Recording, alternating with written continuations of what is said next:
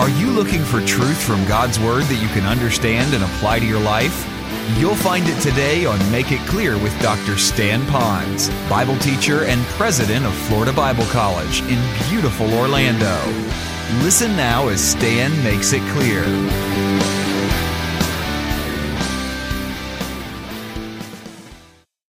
So it's together in athletics, and probably I could use this illustration. WWF wrestling, or what is it called? How many know what I'm talking about? Wrestling. Sometimes they have what are known as tag team matches. You're in there in the ring, and the opponent's coming at you, and you're just wrestling your heart out, and you're, I don't know, it's mostly played up anyway. And so you're trying to reach out, because when you just don't have any more strength, tag team means as long as your opponent can touch your fingers, or you could touch their fingers, that means that you're released and they can jump in and use their energy to take over this opponent. And then this opponent says, well, this guy's coming after me, so he's going over to his side of the mat in the ring, and he's trying to get someone to touch those fingers so that the next group can come in. So you have a partner. And so what you're doing is you are striving together. You're in athletics together against an opponent. Well, instead of looking at mere opponents now, I want us to look in terms of we are striving together for the faith of the gospel. That means that we might disagree on whether we want pepperonis or mushrooms on our pizza. That doesn't matter.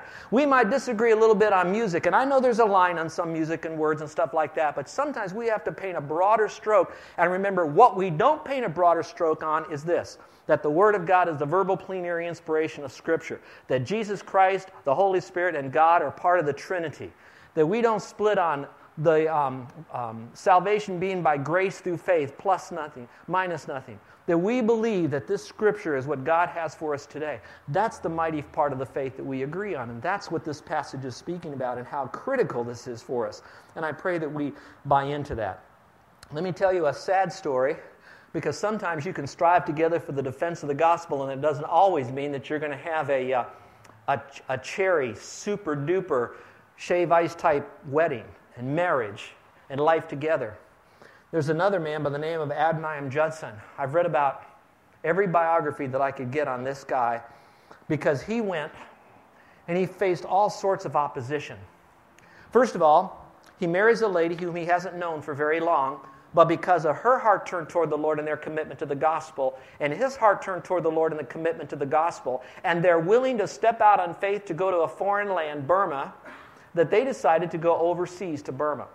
And when they did, they left as being a belief system that you were sprinkled instead of baptized by immersion. And on their trip over to Burma, they were studying the Word very carefully. They had out all their commentaries and their Greek books that they had at that time.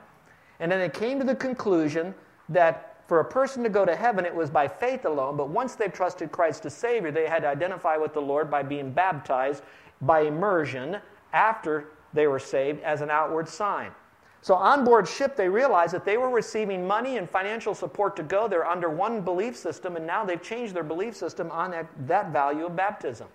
So they talked together between Luther Rice and Adoniram Judson, and Luther Rice says, you're married, and you're here with your wife, so you stay here. You both can't go back. I will go back, and I will then tell them that we are resigning from our mission organization, and we are totally living by faith for God to take care of us, and I'll try to give you some support. So he goes to a land he's never been to, has to learn a language he never knew, and try to communicate to people who were so anti whenever they'd hear about God because they were so embedded with their own belief system. So when Judson arrived there, it wasn't long before he started to speak for the faith.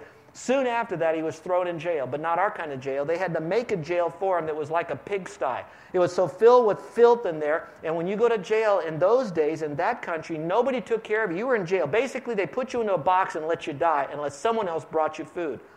His wife then had to bring him food, and she would have to sneak it to him because they would try to harass her as being a woman and all that stuff. So she would then scrape some garbage through the cracks in this pigsty to get to him. But yet together, their hearts were knit together for love for the Lord Jesus Christ and the gospel. It wasn't long after that he said to her, could you at least smuggle me in a Bible?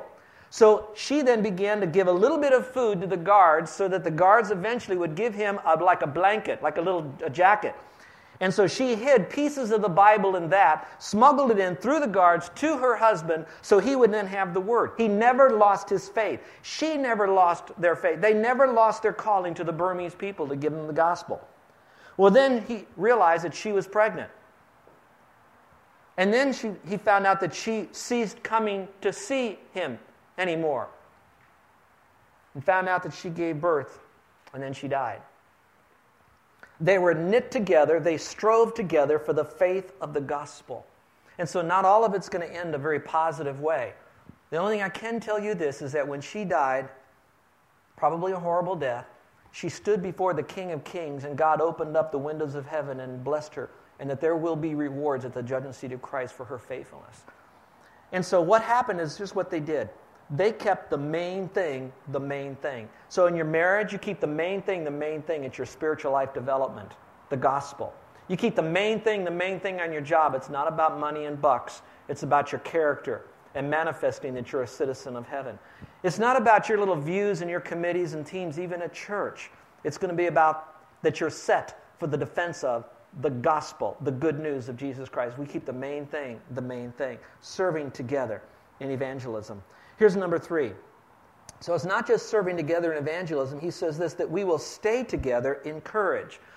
And I believe that's probably where we could use the word encourage, that we encourage one another, and that we're going to stay together in courage. Look at the verse. It says this, with one mind striving together. In other words, we think the same way, we feel the same way, we speak the same thing. We're striving together on the same team.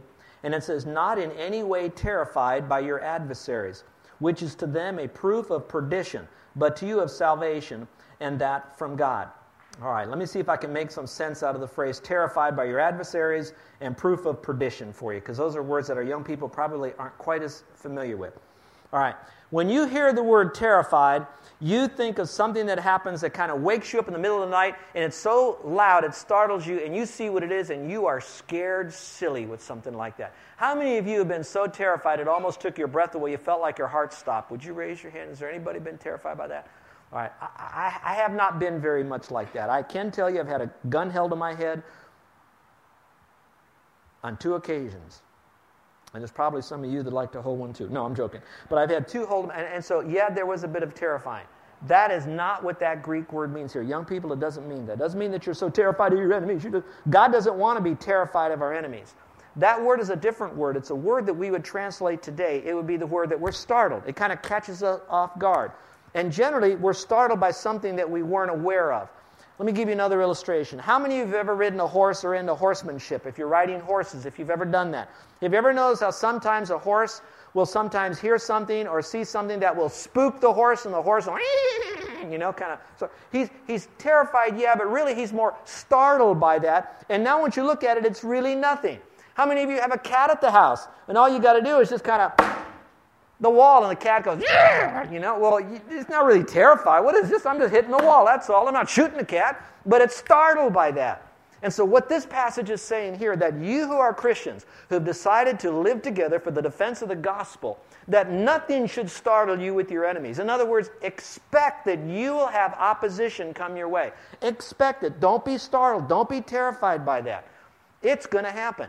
Now, some of you, it won't happen because you're never going to speak for the Lord. There'll be no gospel presentation from you. There won't be a separated life where you're taking a stand for Christianity in any way. In other words, you'll be a secret service Christian of another country rather than an ambassador for him.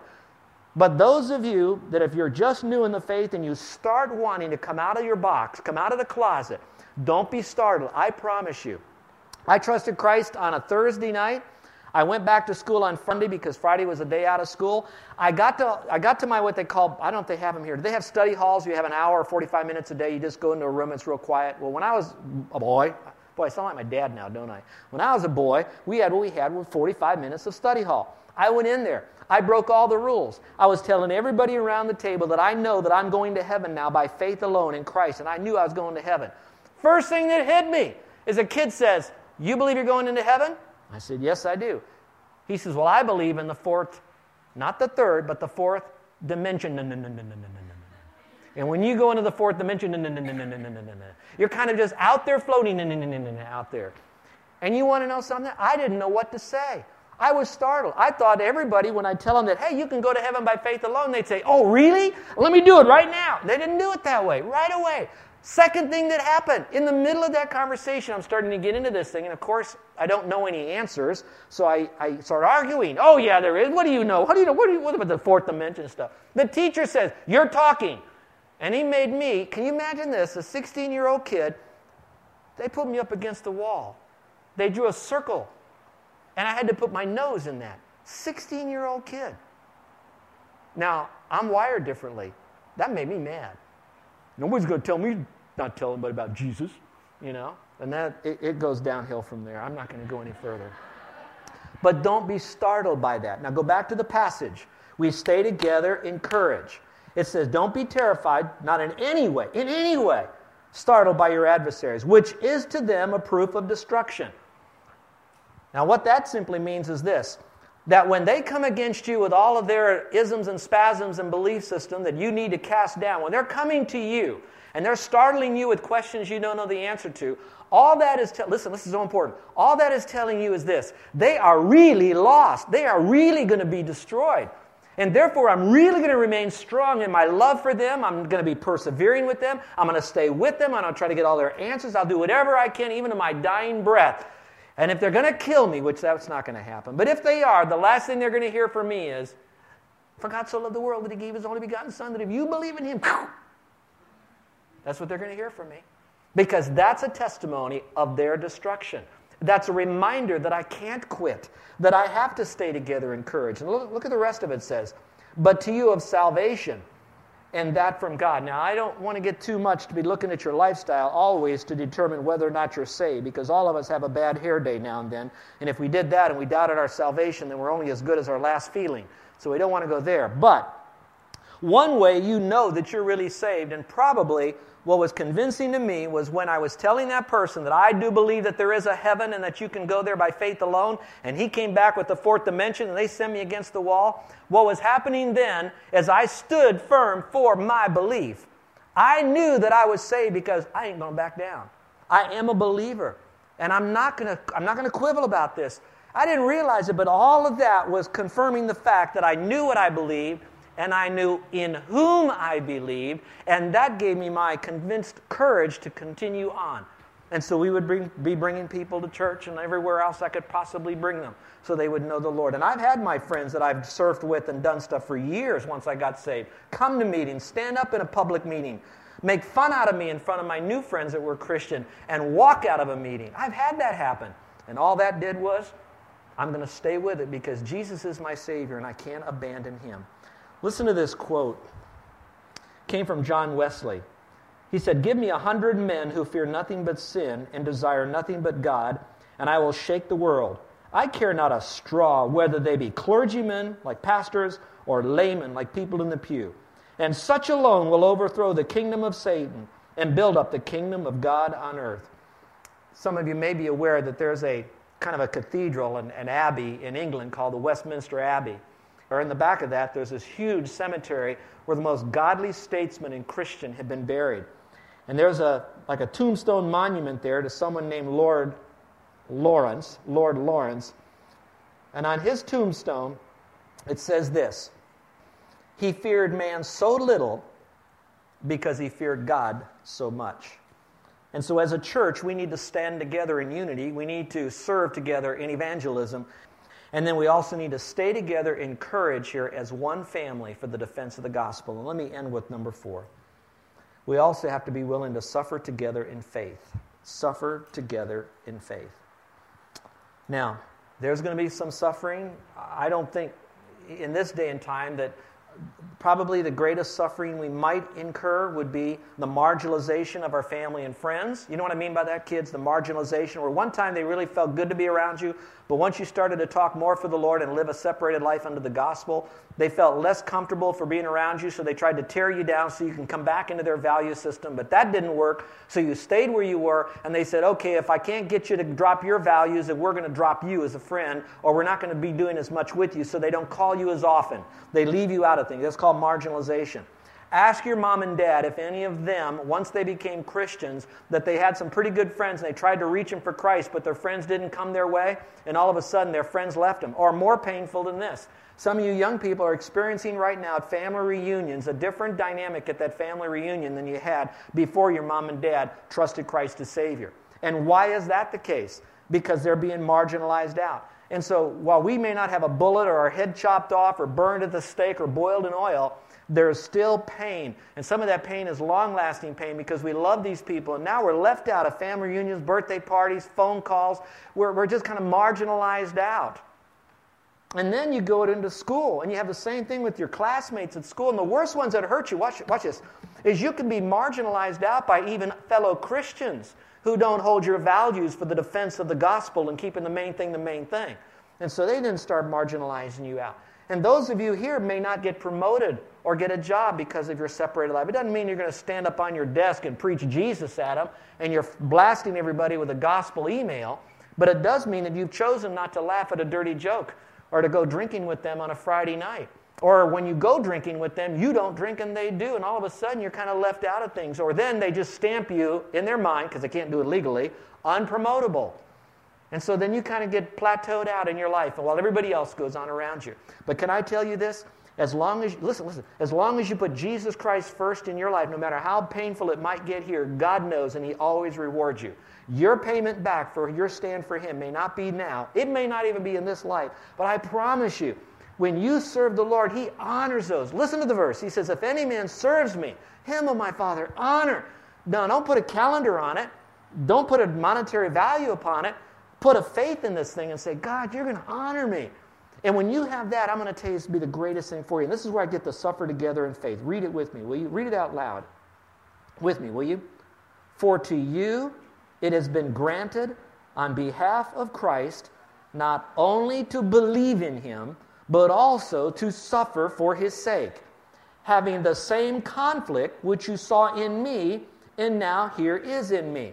So we could talk all about what kind of conflicts did Paul go through. He went through a whole lot of stuff. Some saw it, some heard it, but they all were aware of the conflict that he had. But go up to the first part about it. It says this, for to you it has been granted on the behalf of Christ, not only to believe in Him, but also to suffer for His sake. Now look up here for a moment. Let's unpack that. How many of you right now would be willing to, just for whatever reason, give up your salvation and then forever go straight to hell? How many of you are willing to do that? Not me. Not me. Okay, how many of you would want to give up your salvation just so that you can be accepted back into the family? You can have some of your boyfriends and girlfriends back so you can get promoted. How many want to give up your salvation for that? I don't want to do that. Don't think so. Okay? So here it says that God says, isn't it good enough that we've been granted to believe in Christ? God says that's a gift to believe in Him. Now, I don't want to go too theological with that, but look at it this way. God has so much chosen us. Out of all the people on the earth, chosen you right now, not only you, but you, to be able to come underneath the sound of the gospel. He prepared your heart for you to be able to receive Him by faith alone. You then, convicted of the Spirit, responded to the Spirit, trusted Christ as your Savior, became a blood-bought, born-again believer.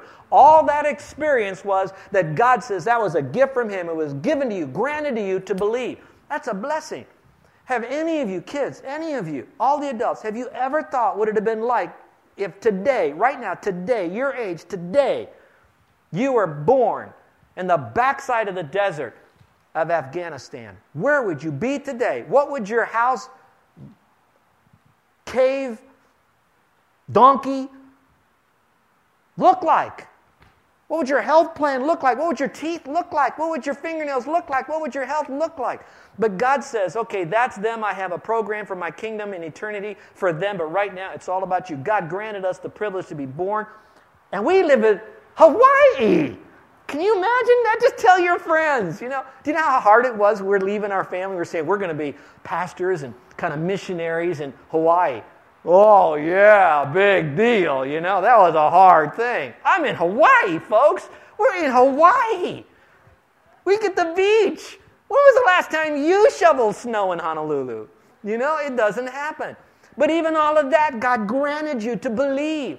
And why is it that it's okay for us to say, yep, believe, that's so sweet. But we don't want to have the suffering. Truly, you can't have the belief without the suffering.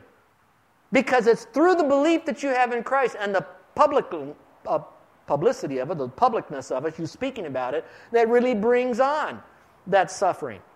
So you know what? I don't care how much suffering that we might have to go through because of our belief. I don't want to stop any of that if it's going to mean I then have my belief taken away from me. Because it all comes together. Now, It was interesting about the Apostle Paul because it was granted unto him to believe and to suffer. And he said, you are aware of it. You either experienced it or saw it, but you're aware of it. I'm wondering if it was like this. Now watch this. This is cool. This is cool. That God allowed the suffering to go to Paul's life.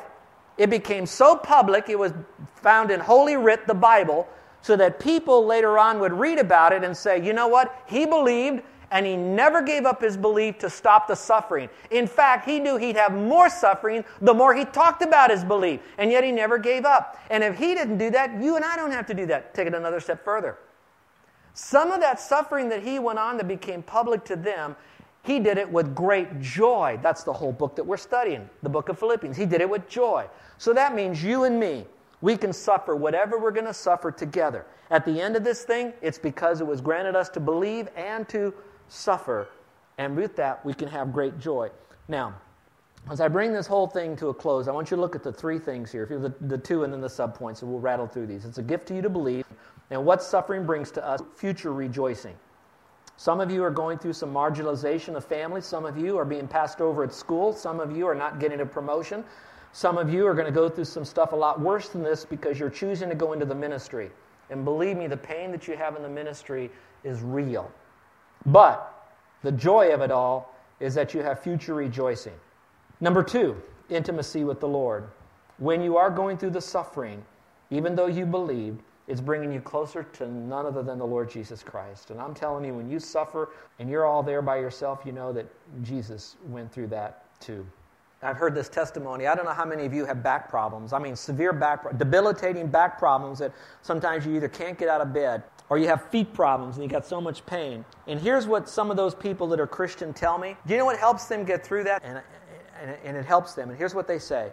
If Jesus had his feet pierced, if Jesus had his back whipped, if he went through physical pain like we have headaches, he had a headache too, but his was through the thorns.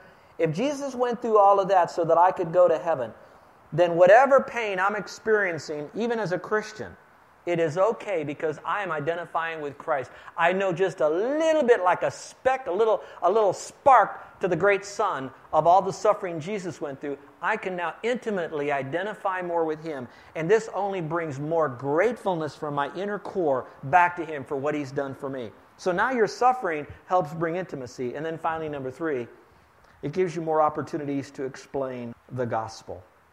You just don't quit. You just say, that happened, but that's all right. Just don't quit. To serve together in the gospel. Let's pray, shall we? Our gracious Heavenly Father, we are one family here because of Jesus Christ. And yes, Lord, there are different likes and dislikes, and we're coming together as we grow so we can even grow together. Father, we stand in awe of you. We stand in your presence right now. We thank you that our brother Paul, the great apostle, the one that was an ambassador for you, that has chosen to write a lovely letter to the sweet brothers and sisters 2,000 years ago in the city of Philippi, is the same sentiment that you have toward us. And these truths are meant for us to obey today as they were to be meant to be embraced by the people of Philippi in Paul's day. And Father, we may not be a big church, but our heart is right toward you. And we come before you now, and we ask you to help us to stand together in unity. That we'll major on the majors and enjoy each other's point of view, even though we're not there yet. And Father, help us to serve together in evangelism, that when we have ministries that are really trying to reach lost people, that we'd step up and be a part of that. And that, Father, if there's someone in here right now that has laid on their heart a ministry that we're not doing, that we would allow them to share that with us and figure out a way, if you would want us to partner with them to do that ministry, that's not just ones we create. You may be percolating from within some good, solid, godly ministries. And so, Lord, I thank you for that new, fresh wind, fresh oil here. Help us to encourage one another, Lord. Be very sensitive to those that might have been startled by some opposition they weren't expecting, and help them to go through that boldly. They might have dropped the ball, but we're going to come alongside them and give them an old-fashioned Christian hug and say we're there to help them sort it through and process it. And that, Father, that out of this group, if anyone is suffering, really suffering, that we will not allow them to suffer alone.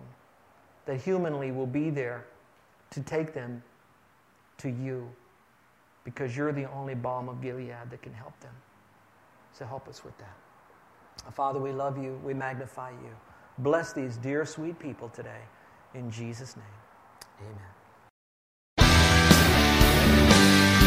You're listening to Make It Clear with the teaching of Dr. Stan Ponz, founder of Make It Clear Ministries and president of Florida Bible College in beautiful Orlando, Florida. Make It Clear is dedicated to taking the Word of God with clarity into every person's world. It is the support of listeners like you who make the ministry of Make It Clear possible. You can provide your tax-deductible gift to Make It Clear online by going to makeitclear.org. Or you can mail your gift to Make It Clear, P.O. Box 607901, Orlando, Florida, 32860.